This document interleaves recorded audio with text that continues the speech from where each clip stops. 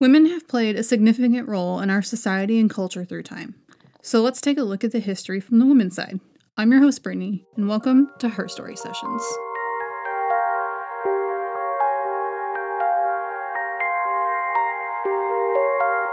This week, I'm going back to the topic I started this podcast with, witchcraft.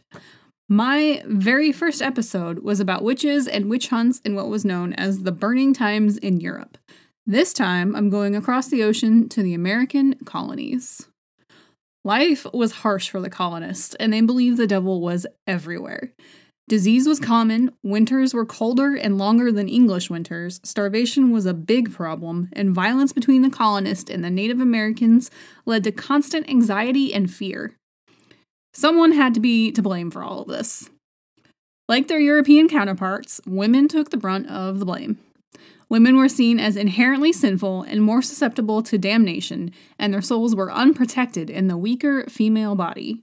They were considered below men, and although men committed the majority of most crimes, moral and otherwise, legislation on moral crimes was largely directed at women's behavior. Female sexuality was especially an issue. Many witchcraft accusations were directed at any woman that expressed any sort of sexual freedom or had any degree of independence, and targeted a lot of women considered to be at the edges of society. Poor women, sometimes single mothers, were the majority of those that were accused. Sometimes just greed was the basis of accusations, with the accuser standing to gain something from the accused if they are found guilty. In many cases, women accused were married but did not have any sons. If the wife were to outlive her husband, she would inherit his estates.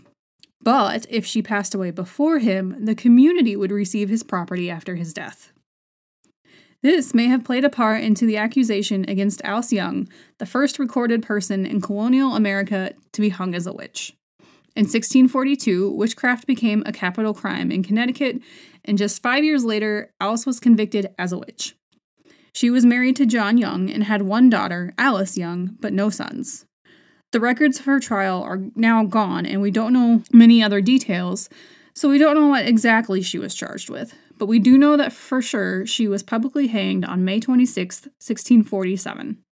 This is confirmed in the Journal of the Massachusetts Bay Colony Governor John Winthrop, who wrote, "One of Windsor arraigned and executed at Hartford for a witch," and a diary entry by Windsor Town Clerk Matthew Grant, who wrote on May 26th, "Alice Young was hanged."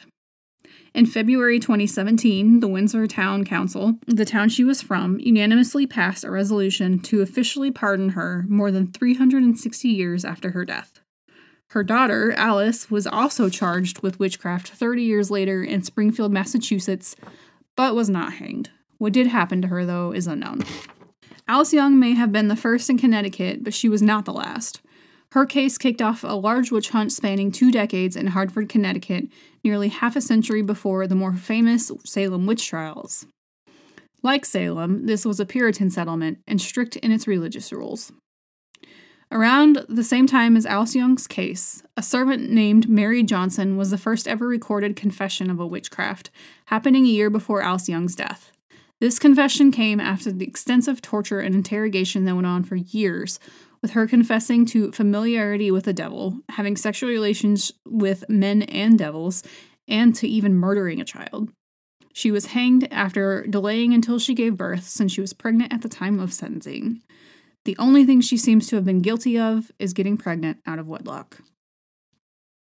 Then, in March of 1662, 8-year-old Elizabeth Kelly became ill and died within a matter of days. She had been fine right before, having just come back from visiting their neighbor, Goody Ayers.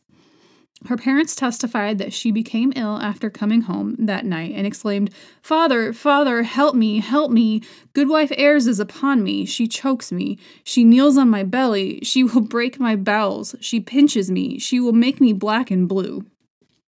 Accusations of bewitching began to fly across town, with several people being blamed. Shortly after Elizabeth Kelly's death, Anne Cole suddenly began to spout blasphemy and shake violently. One contemporary account says that Anne was, quote, taken with strange fits, wherein she, or rather the devil, as 'tis judged, making use of her lips, held a discord for a considerable time. She blamed her neighbor Rebecca Greensmith, one of the townspeople described as a lewd, ignorant, considerably aged woman. The accused began to accuse others, even their spouses, as the true witches, and neighbors began testifying against neighbors. Even Goody Ayres' husband blamed Rebecca Greensmith, possibly in an attempt to save his wife. But the most damning testimony came from Rebecca herself, who admitted familiarity with the devil and said that at Christmas they would have a merry meeting to form a covenant. She also implicated her husband, saying he had met 7 other witches in the woods, including Goody Ayres, Mary Sanford, and Elizabeth Seeger. Neighbors testified that they had seen Seeger dancing with the other women in the woods and cooking mysterious concoctions in black kettles. The Greensmiths were subjected to the swimming test, having their hands and feet bound and thrown into the water, the theory being that if they were witches, they would float. This is like the dunking chairs in Europe, where they subject the person to near drowning simply because they thought a witch would not sink. After they were tried, the Greensmiths were indicted, quote, "For not having the fear of God before thine eyes, thou hast entertained familiarity with Satan, the grand enemy of God and mankind, and by his help hast acted things in a preternatural way." Literally, they didn't look scared enough. The court's verdict stated, "According to the law of God and the established law of this commonwealth, thou deserves to die." Rebecca had confessed in open court, but her husband continually claimed he was innocent. But they, along with Mary Sanford, were sentenced to hang. After their executions, Anne Cole reportedly restored to health. Goody Ayres fled, while Elizabeth Seeger was eventually convicted in 1665, but the governor reversed her verdict the next year.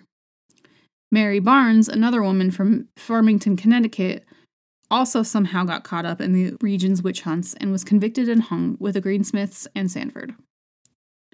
These 4 were the last witch executions of the state, although they were still accusations and trials. The later ones had a new requirement of testimony from multiple witnesses, not just one. Also, authorities like John Winthrop the Younger, Connecticut's colonial governor, began questioning the value of so-called evidence in these witch trials, as well as what agendas the witnesses may have. Many accused after 1662 were acquitted, some even receiving damaged awards for slander. In Fairfield, Connecticut in 1692, several more were accused, but none of the convicted were sentenced to death. That same year, though, the Salem witch trials were unfolding. Salem was split into 2 parts at the time, with the Massachusetts Bay port community of Salem Town, which would become modern-day Salem, and Salem Village, today called Danvers, a poorer community of farmers of about 500 people about 10 miles inland. There was a noticeable social divide in the village, exacerbated by the 2 rival leading families, the Porters, who had strong ties to the wealthy merchants in Salem Town, and the Putnams, who wanted more autonomy for the village and represented the poorer farming families. In 1689, Samuel Parris, a Boston merchant who had been living in Barbados, came to Salem to be the pastor at the village's congregational church. He got this position thanks to influence from the Putnams. Along with him were his wife, their 3 children, a niece, and 2 slaves who were originally from Barbados, a man named John Indian and a woman named Tituba. Many of the people thought of him as a greedy and rigid man. Early into his tenure, he tried to get more compensation, including ownership of the parsonage, which did not sit well with many of the congregation's members and caused even more of a rift in the community. These feuds could possibly be one of the major reasons behind why the trials ended up happening. In January of 1962, Rivers' 9-year-old daughter Betty, his 11-year-old niece Abigail Williams, and their 11-year-old friend Ann Putnam Jr. began to have fits, doing things like screaming, making odd sounds, throwing things, contorting their bodies, and complaining of biting and pinching sensations. In February, the local doctor William Gribbs could find nothing wrong with them and blamed it on supernatural reasons. When the girls were pressed for why this was happening, they claimed they were bewitched by the slave Tituba, Sarah Good, who was a beggar woman, and Sarah Osborne, an elderly, bedridden woman that had been scorned for having a romantic relationship with an indentured servant. All women at the bottom of society with little to no protection. Osborne and Good denied being witches, but Tituba, after repeatedly questioned, told the magistrates what they wanted to hear and gave 3 days of testimony, saying that she made a deal with the devil and told strange, vividly detailed stories.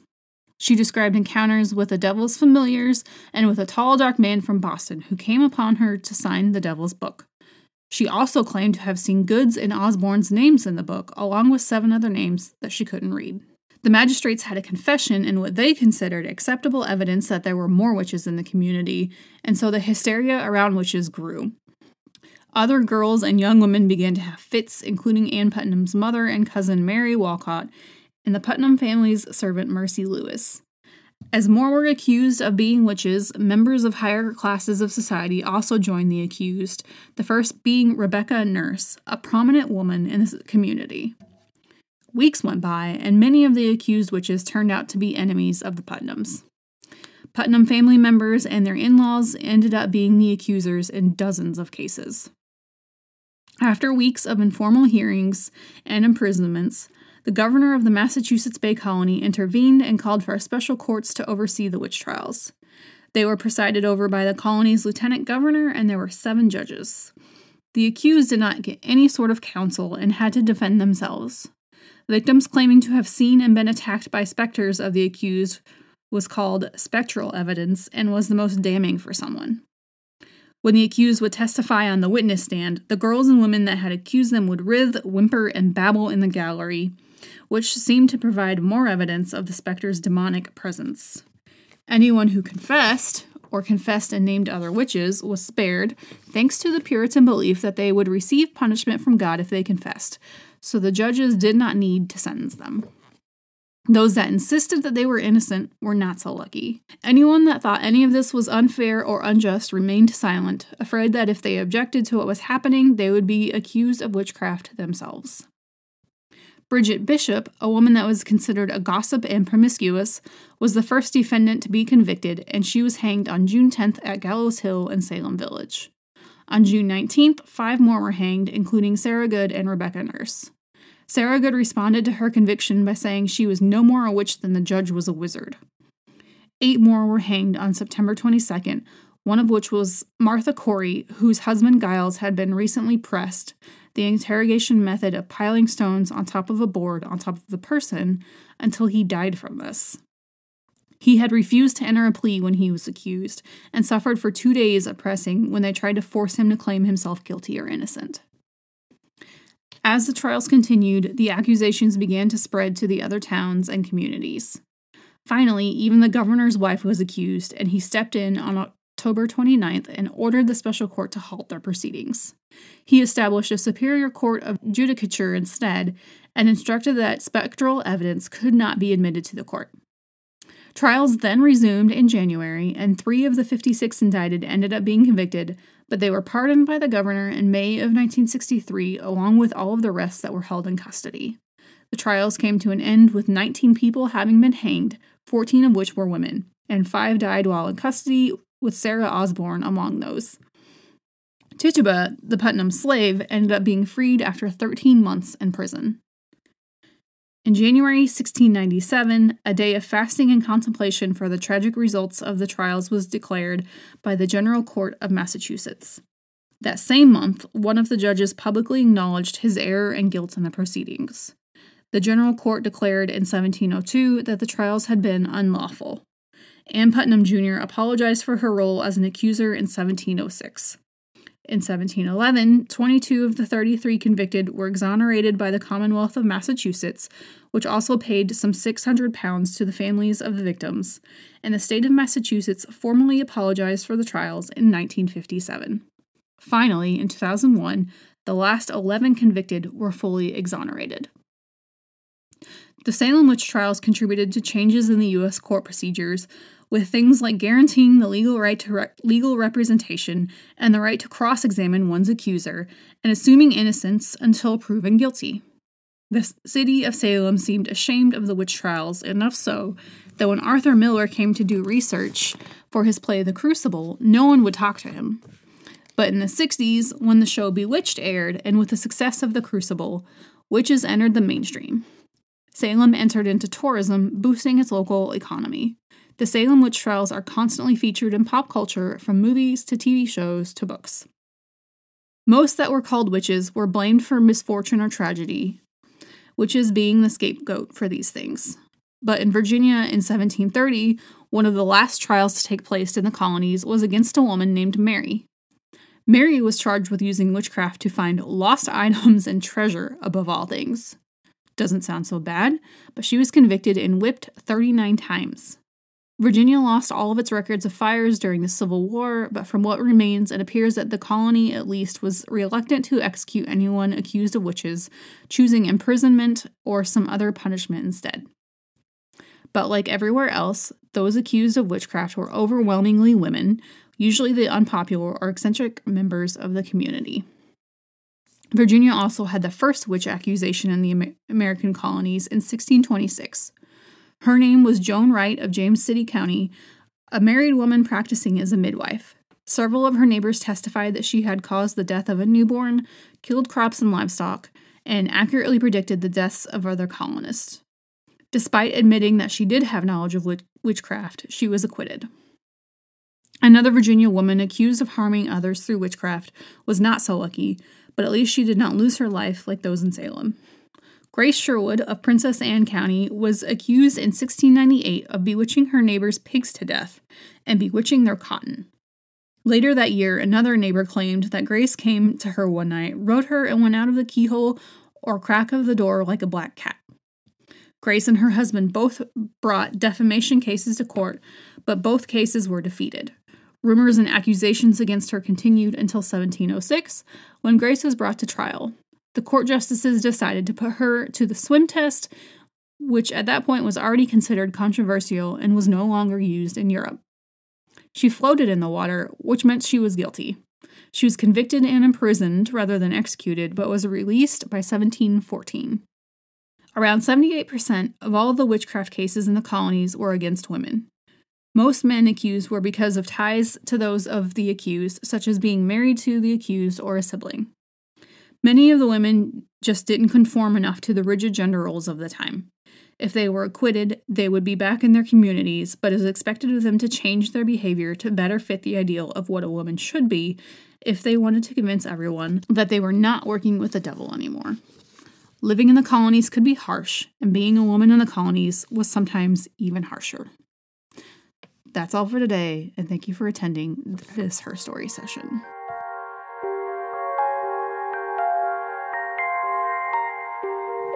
You can find me on Facebook, Twitter, and Instagram at Her Story Session, and make sure to click follow for more episodes.